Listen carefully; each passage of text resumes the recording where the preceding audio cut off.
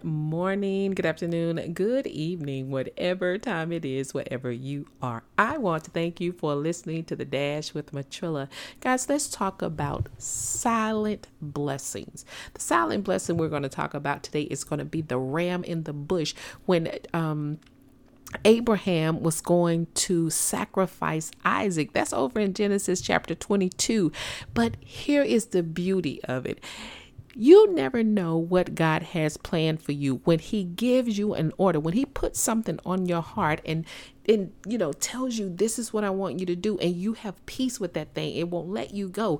Here's what you have to remember. When Abraham went to offer Isaac up for a sacrifice, he told the people that was with him, stay here, me and the boy will return. It's like he already knew, he already understood that if God was calling him to do this thing, he had a resolution for what it was he was calling. Something tells me, the Bible doesn't tell us this, but something tells me that Abraham knew that God did not want him to kill his son and that he was going to provide a way out. The same thing is true for you. If God is calling you to do something, that thing may seem difficult. It may seem as if though there is no way around it. It may seem as if you have to put your life on the line, your job on the line, whatever it may be. If God is calling you to it, he will definitely pull you through it. I know that's kind of cliche, but the truth is, if he calls you to it, he will definitely call you through it. And here's the beauty of it. Here's the silent blessing part.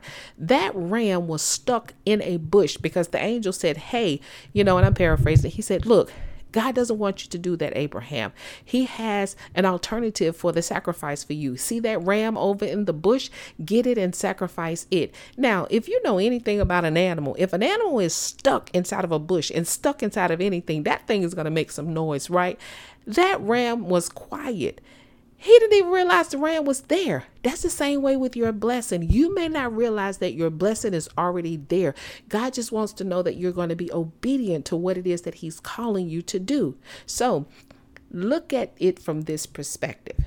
Just because it doesn't look like something is happening, just because it doesn't look as if though God is going to change his mind about what he has called you to do, he has a sacrifice waiting for you. He just wants you to be obedient. Hey, that's my spiel for today. You guys know what I say. Never give up on your life. Never give up on your dreams, and never give up on God.